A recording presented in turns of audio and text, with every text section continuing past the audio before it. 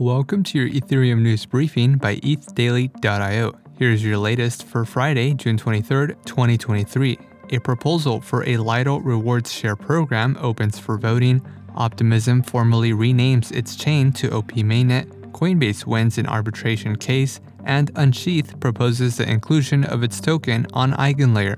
All this and more from ETH Daily starts right now.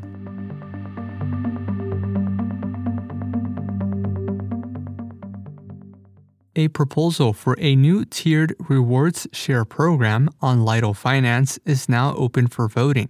The proposal aims to attract large stakers by allocating a portion of Lido DAO's rewards to entities committing to stake a minimum of 2,500 Ether.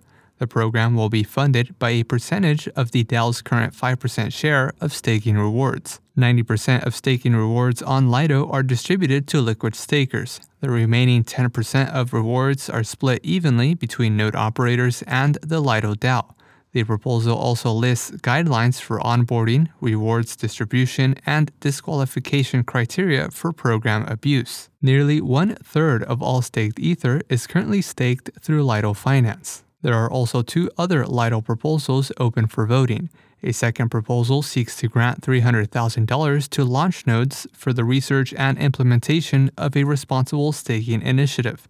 Lastly, a third proposal aims to establish the mission, vision, and purpose of the Lido DAO. Voting for all three proposals ends on Thursday, June 29th. Optimism, the second largest rollup by total value locked, formally changed the name of its chain to OP Mainnet.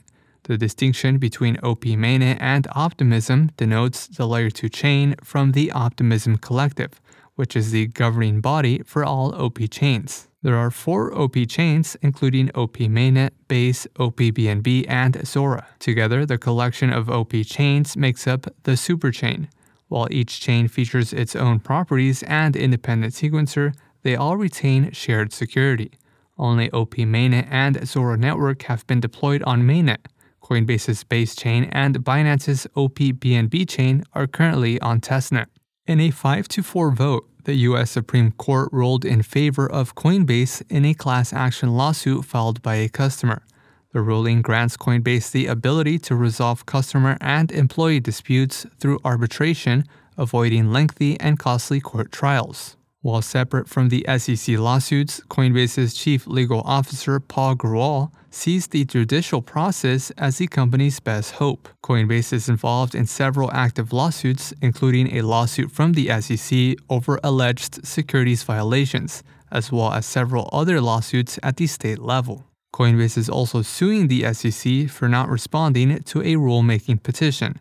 The exchange is also a backer of a lawsuit against the U.S. Treasury regarding Tornado Cash sanctions. LSDFi protocol Unsheath proposed the inclusion of its diversified liquid staked ETH basket token into EigenLayer. The Unsheath token, backed by 6 liquid staking tokens, accrues both staking rewards and trading rewards from its LST-focused AMM. Unsheath currently holds $32 million in total value locked. EigenLayer currently supports STETH, RETH, and CBETH tokens. If Unsheath is added, the integration would enable Unsheath holders to restake their tokens, contribute to the security of other protocols, and earn extra rewards once active validated services are implemented on EigenLayer. And lastly, ZK Sync released the ZK Credo, a series of principles for the development of emerging ZK tech. The Credo includes 8 founding principles and a community ethos statement. ZK Sync attributes 3 properties to the ZK revolution, including integrity, privacy, and magic. The Credo's mission aims to advance personal freedom for all users.